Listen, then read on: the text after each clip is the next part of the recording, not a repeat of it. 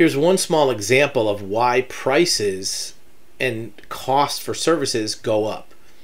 This is from the automotive industry, talking about retaining techs, which are basically mechanics. That's what they call mechanics in dealerships, or technicians, automotive technicians.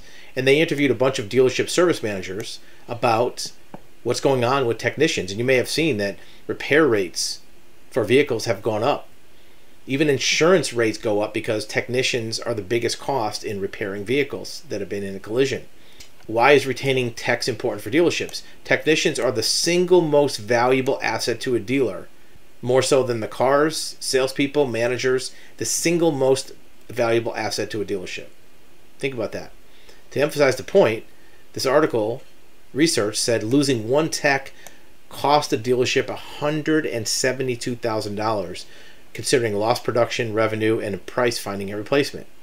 The average dealership would find 3 additional techs if they could find them. Since there's 16,000 dealerships in the US, the industry is short $50,000 tech. So side note, if you know somebody that is looking for a career, automotive technician's a good one. The pay rate is huge. There are some places that pay $60, $70, $80 an hour for good technicians, especially for diesel or high-end technicians.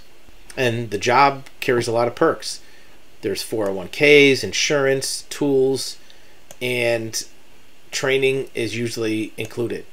So when you look at the cost of different things going up, one of the reasons for it is the cost of the labor, cost of the employees that provide that service.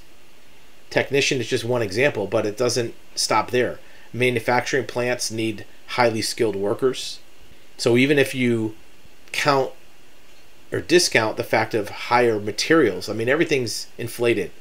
Fuel, groceries, and even the materials that companies buy to make things, or the parts that dealerships buy to fix your car. Separating that out, the cost of labor for providing the service has gone up as well, which is another factor in why inflation is going up and will continue to go up for the near future.